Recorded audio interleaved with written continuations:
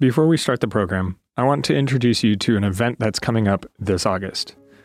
The Loma Linda Institute of Worship is offering a worship leadership certificate to help leaders and pastors take their congregation's worship experience to the next level. This August 9 through 12 event will include presenters Randy Roberts, Adriana Pereira, Nicholas Zork, Wayne Buckner, Richard Hickam, and more, and provide the opportunity to perform on stage with Steve Green and the Heritage Singers. Come sing, pray, write new music, share testimonies and resources, and grow together with like-minded worship leaders from across the world. Go to lliw.net to register. The late Anton Chekhov, a Russian writer, is said to be one of the great short story fiction writers in all of literary history. He has a short story he wrote by the name of The Lament. The Lament is about Iona, a horse and buggy driver for hire, kind of a cab driver, if you will. It's a bitterly cold night. The snow that is falling is turning Iona and his horse into white ghosts as it settles down and covers them. But he needs the fares to be able to eat. The first fare he picks up on that night is a businessman in a hurry to get somewhere. As the horse plods down the road, Iona begins to try to share with the man who has boarded his cab. He has news to tell, you see. His son has just died, and Iona is heartbroken. He opens up and begins to share the story with the businessman, who is rudely impatient and totally uninterested. He finally exits the cab, leaving Iona heartbroken and even more cold. And the snow continues to fall. It's several hours later before he picks up his next fare. It's actually three young men right around the age of his son who died. Surely they will be interested in hearing my tale, my sad story of lament. But they are extremely rude, very boisterous, but extremely rude. They actually laugh and begin to mock Iona. One of them even slaps him on the neck, in essence telling him, "Hurry up, we want to get to the place where we're going." They exit the cab, and Iona is even more heartbroken. No one will listen to his sad saga, and the snow continues to fall. As that bitterly cold night unfolds, it doesn't seem to matter to whom he turns, to another cab driver, to a house porter, wherever he turns. There is no interest in hearing his pain, his sorrow. When the night finally and mercifully ends, Iona takes his cab and his horse back to the stable, takes his beloved horse inside and begins to wipe her down, prepare her for sleep. And it is only there that he finally opens up, unburdens his soul, shares his lament with his patient, plodding horse. It's a sad tale. It leaves the reader asking the question, does nobody care? Will nobody listen? Will nobody come alongside old Iona to share his sorrow? And yet it's a tale that underlines the reality of the often cold, often bitter, often cruel world in which we live. It seems on every hand we find reasons for loneliness, reasons for grief, reasons for sorrow. It seems everywhere we turn, people are heartbroken, carrying heavy loads. And yet they experience nothing but the cold, bitter night. Doesn't matter if it's the geeky teenager in the high school lunchroom or if it's the office clown who has everybody in stitches and then goes home to cry alone. The questions are there. From the bereaved husband, from the abandoned wife, from the broken-hearted lover, from the life-sentence prisoner. We're alone, we're hurting. Is there nothing that can change our world? The questions continue to echo. The question is there an idea that could change the world? We're in a series entitled 7 Ideas That Could Save the Church and One More That Could Change the World. We've been at it for 7 weeks. This is our 8th and final week. We've looked one at a time at the 7 ideas for the church. Now all that is left is to ask the question about that one other idea that might change the world. Is it possible? Is there such an idea? I want to look and see. And in order to look and see if there is such an idea, I want to take us to Matthew's Gospel in the New Testament. Take us to that section of Matthew's Gospel that we know as the Sermon on the Mount. Because here in the Sermon on the Mount, Jesus actually talks about relationships, human relationships, relationships between people, relationships with people who may sometimes be kind to us and may other times be cruel to us. Can we find in that sermon an idea with the potential to change the world? Well, we're going to look. And we're going to begin in the first chapter of the sermon, Matthew 5. Reading just a few words, verse 38, because here in verse 38, Jesus starts talking about an idea that should unfold in relationships between people, or at least should have unfolded at a certain time. Matthew chapter 5, verse 38 says this, "You have heard that it was said, eye for eye and tooth for tooth." That's the first idea. It's formally, technically known as lex talionis. It's the law of retaliation. And believe it or not, that was an idea that was supposed to change its world. That's right. If you go back into the Old Testament text, it's stated more than one time. One example is Exodus 21. If you go back into that text, when the idea is introduced, it is introduced in the context of a world where the consequence and sometimes the punishment for an offense far outweighed the offense committed, in excess of what had been done. It wasn't just. It wasn't fair. And so along comes this idea through Moses, divinely inspired, saying eye for eye, tooth for tooth, life for life.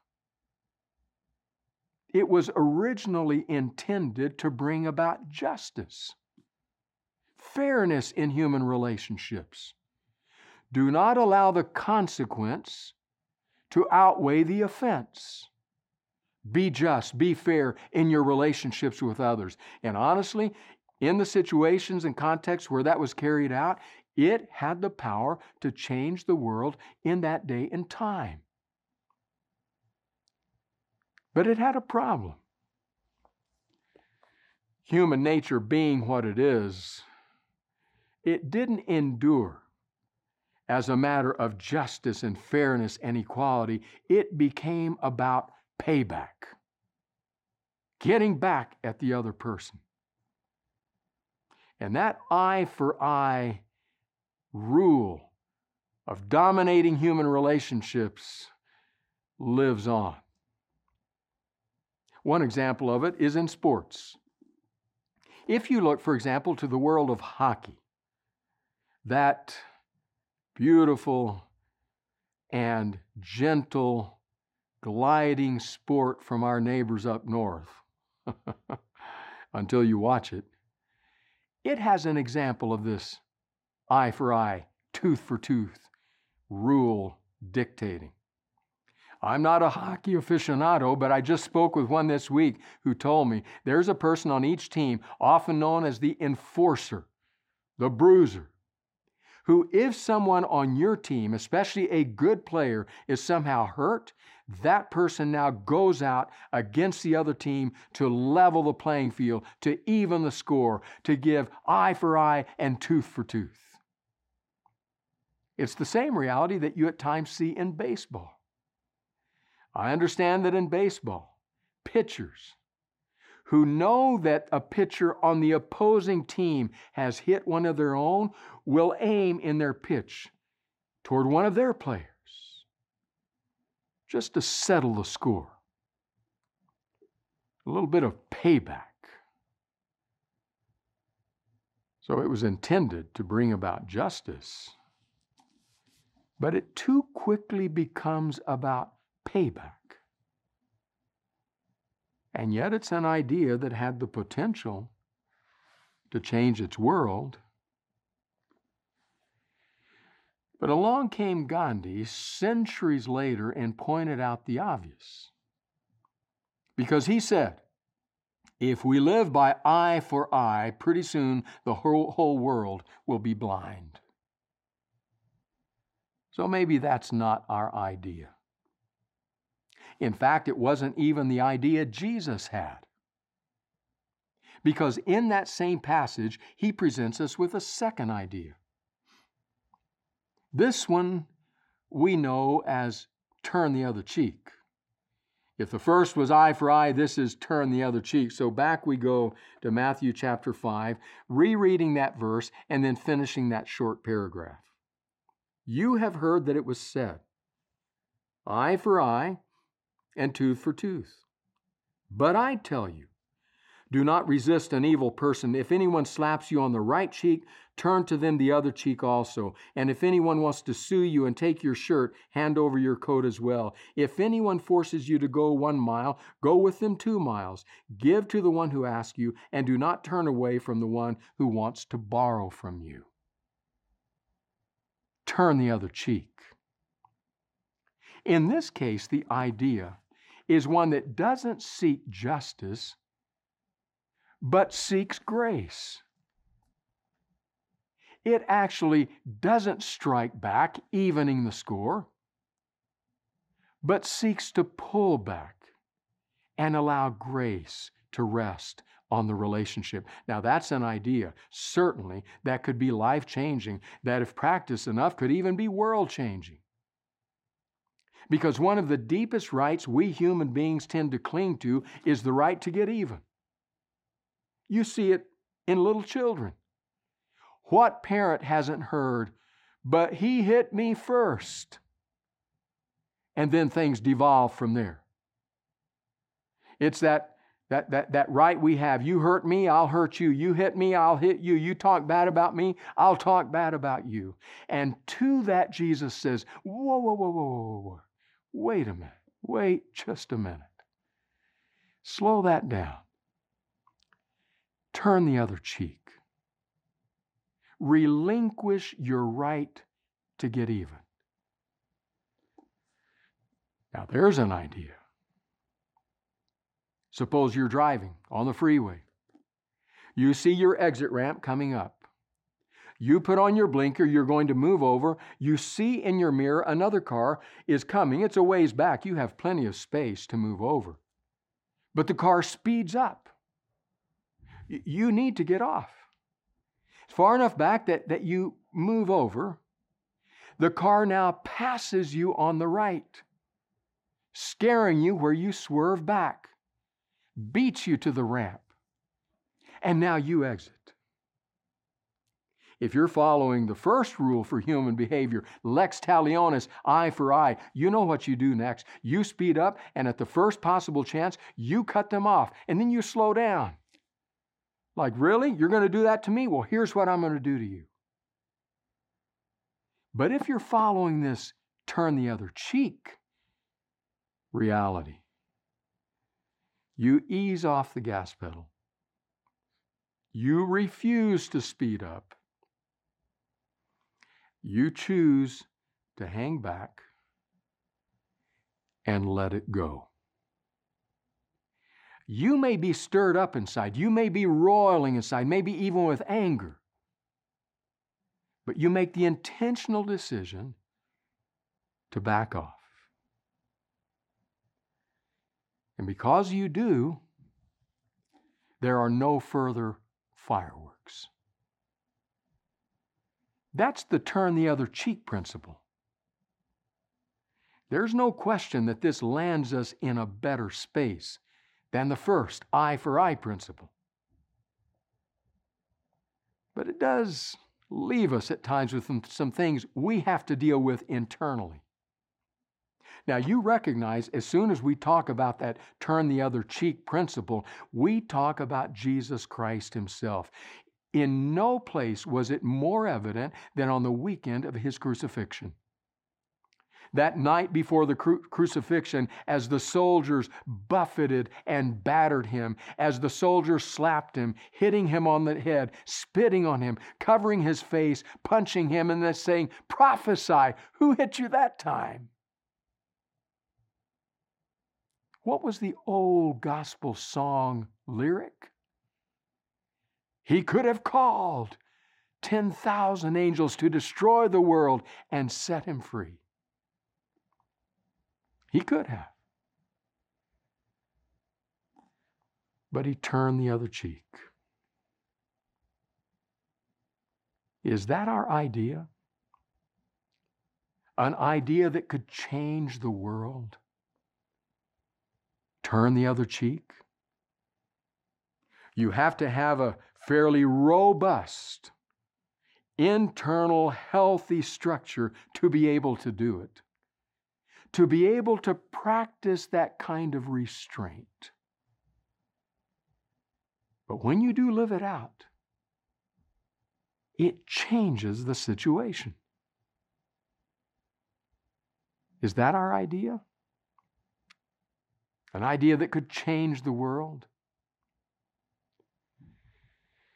Well, I might be tempted to stop there and say that's the idea with the power to change the world, but Jesus didn't stop there.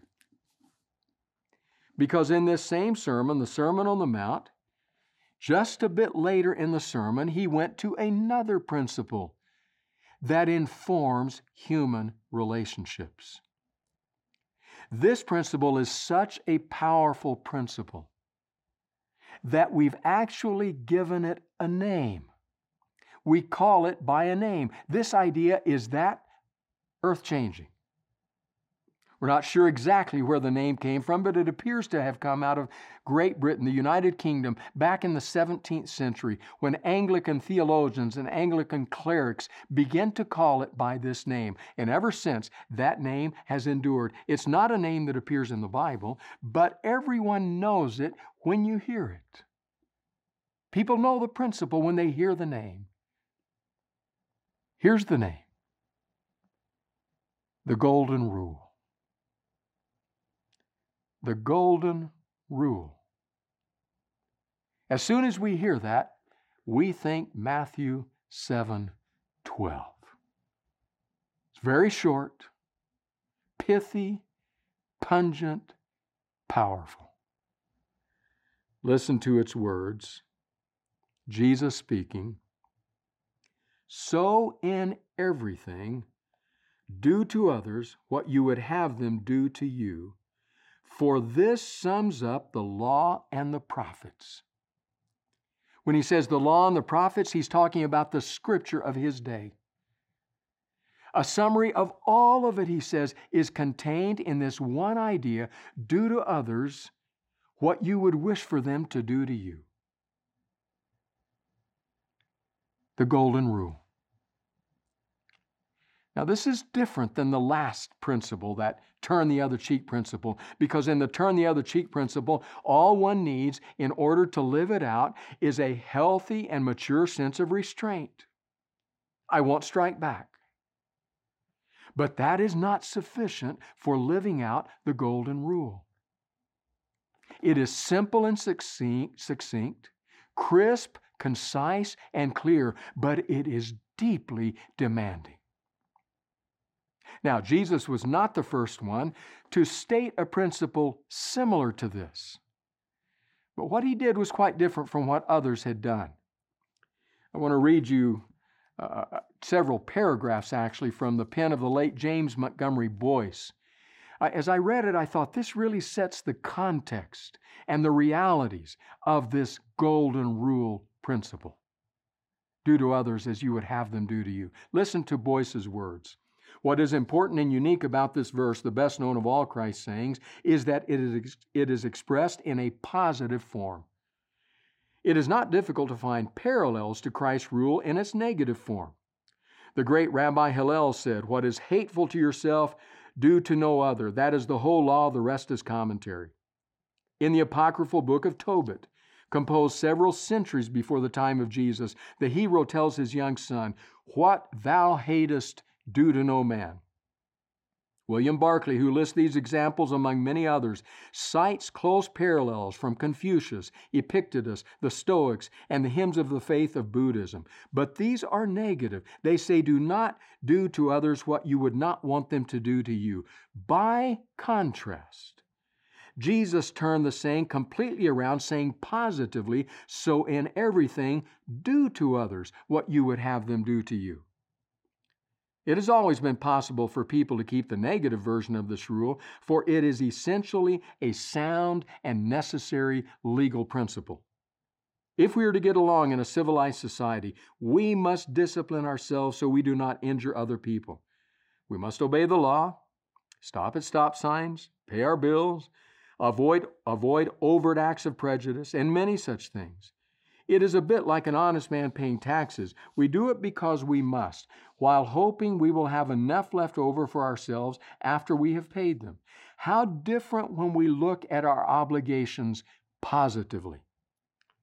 Now it is no longer a matter of legal principle, doing what needs to be done to get along or to stay out of trouble. What is needed now is a transformed life, which is why we cannot keep the golden rule or any other standard of this sermon by ourselves.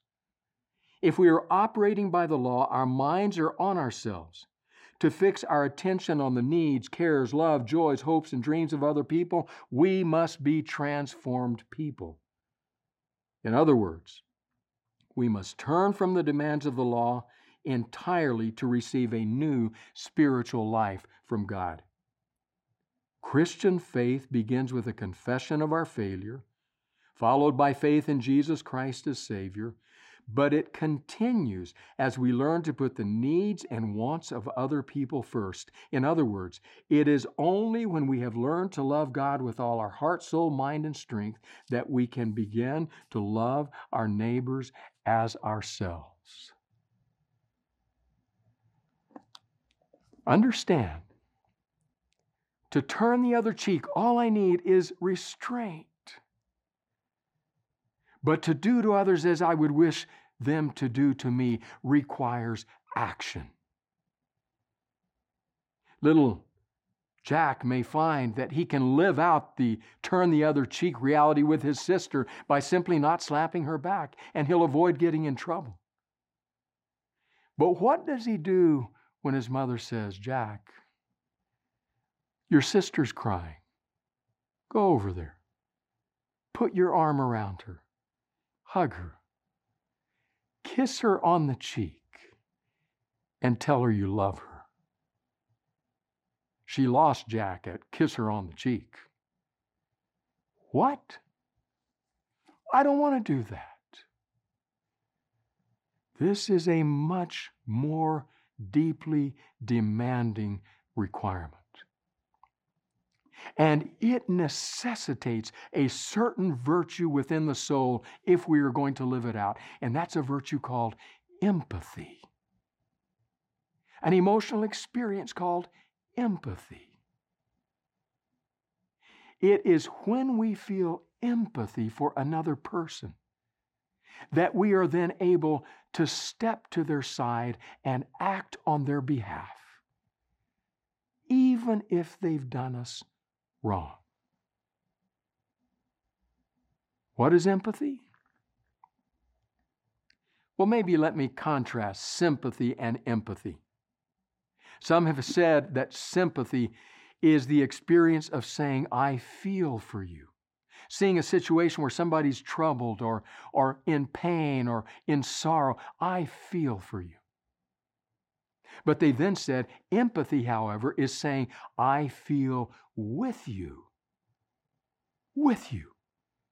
And in fact, I feel so deeply with you that I'm moved to act on your behalf. That's exactly what Jesus did.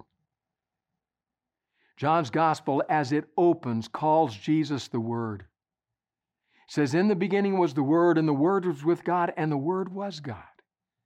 But then as you read those opening lines of John's Gospel, you come to that statement in verse 14 where it says, and the Word was made flesh and dwelt among us. The literal translation of that is He tabernacled among us. He set up His tent in our campground, or as the Message puts it, He moved into our neighborhood. He felt such deep empathy with our human, broken, fractured plight that He entered into our skin, into our experience, came alongside, and treated us in a way filled with proactive grace. Empathy. No wonder the writer to the Hebrews will call Him a high priest that is in all points able to relate to us. Empathy.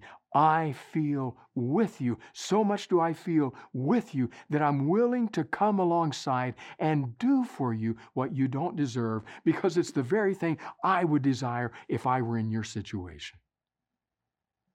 That's the empathy that drives the action of what we call the golden rule. Do to others as you would have them do to you. It's not the justice of eye for eye. It's not the restraint of turn the other cheek. It's the proactive empathy of the golden rule. Do for others. Is that idea sufficient to change the world? What happens when people live out empathy?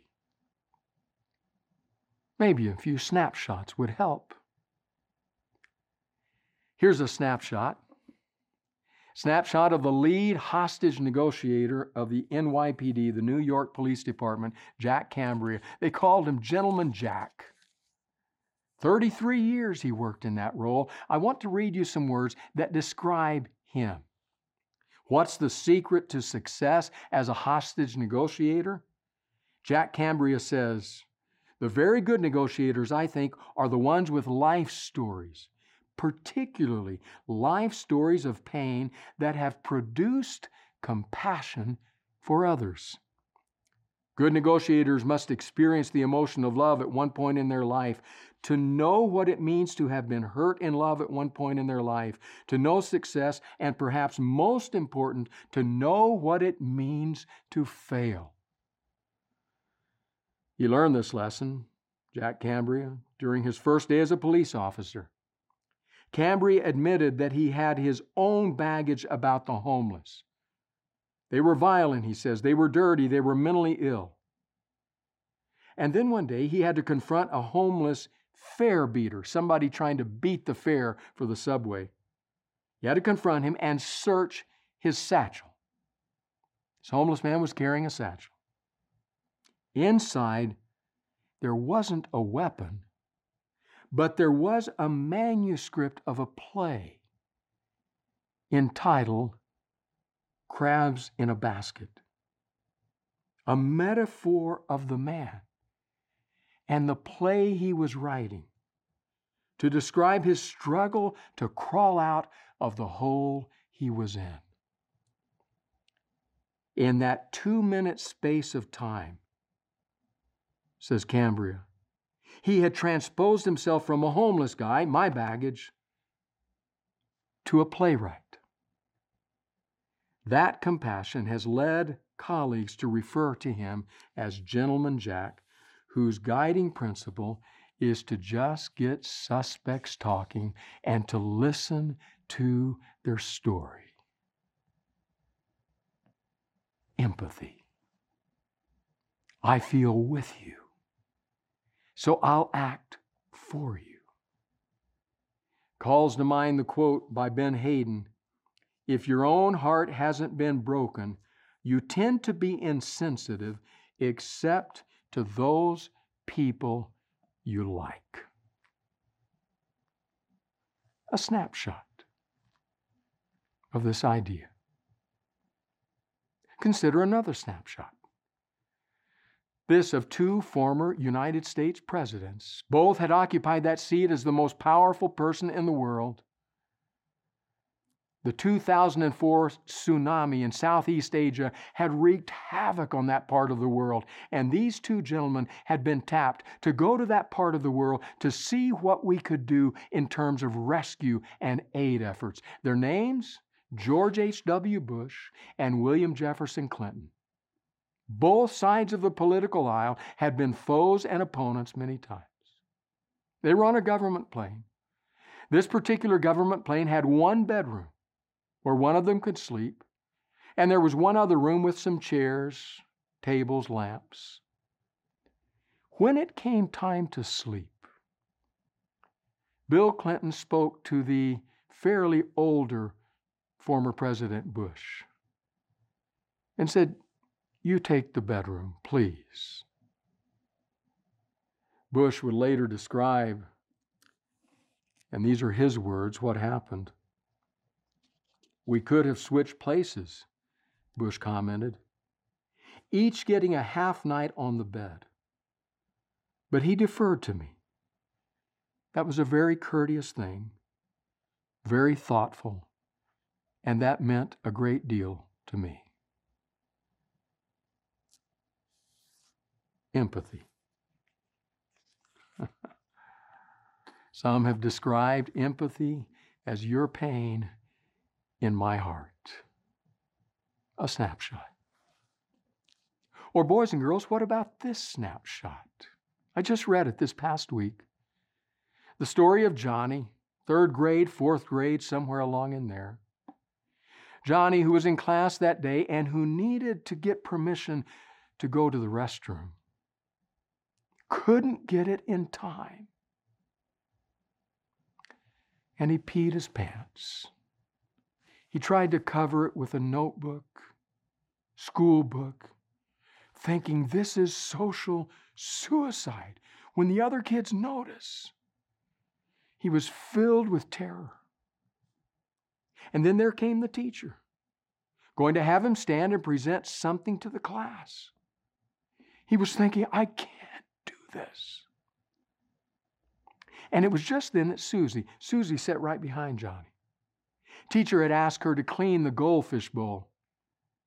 She had gotten another bowl, filled it with clean water, and was making her way there. When just before the teacher got to Johnny's desk, Susie got there, tripped, and splashed that entire container of water all over Johnny.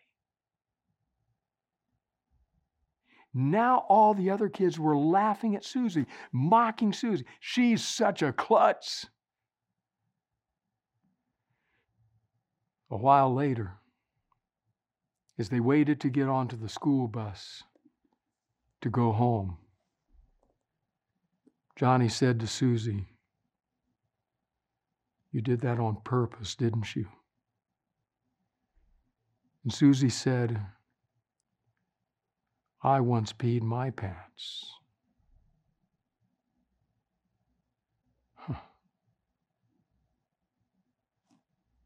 Kids. Empathy. The golden rule. Changing their world. You suppose that idea is powerful enough to change the world? I read just a week ago that the movie studio Pixar, that makes so many movies that have delighted so many hundreds of millions, Toy Story and Finding Nemo and Up and Cars and all the other animated movies they make, that they value one quote that they attribute to Mr. Rogers. And here's the quote: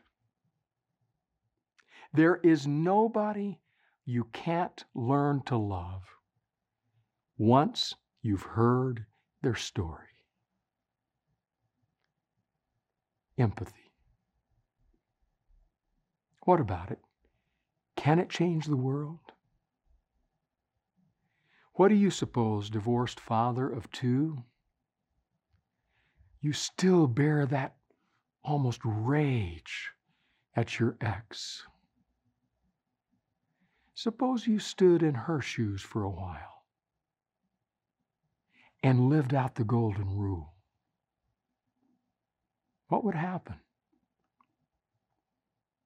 What about you, CEO? As you look at the frustrating one or two employees you have and want to, well, what about if you heard their story? What about you, employee, filled with anger at your superior? What if you practiced empathy?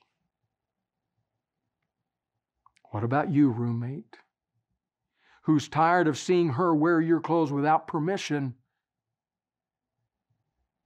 Empathy? Golden rule? What about leaders of states and governments and countries? What do you suppose would happen if on this planet we did to others what we would wish them to do to us? What would happen if we had empathy? I think we've got our idea. And I suppose that if lived out one person at a time, Jesus' idea would change the world.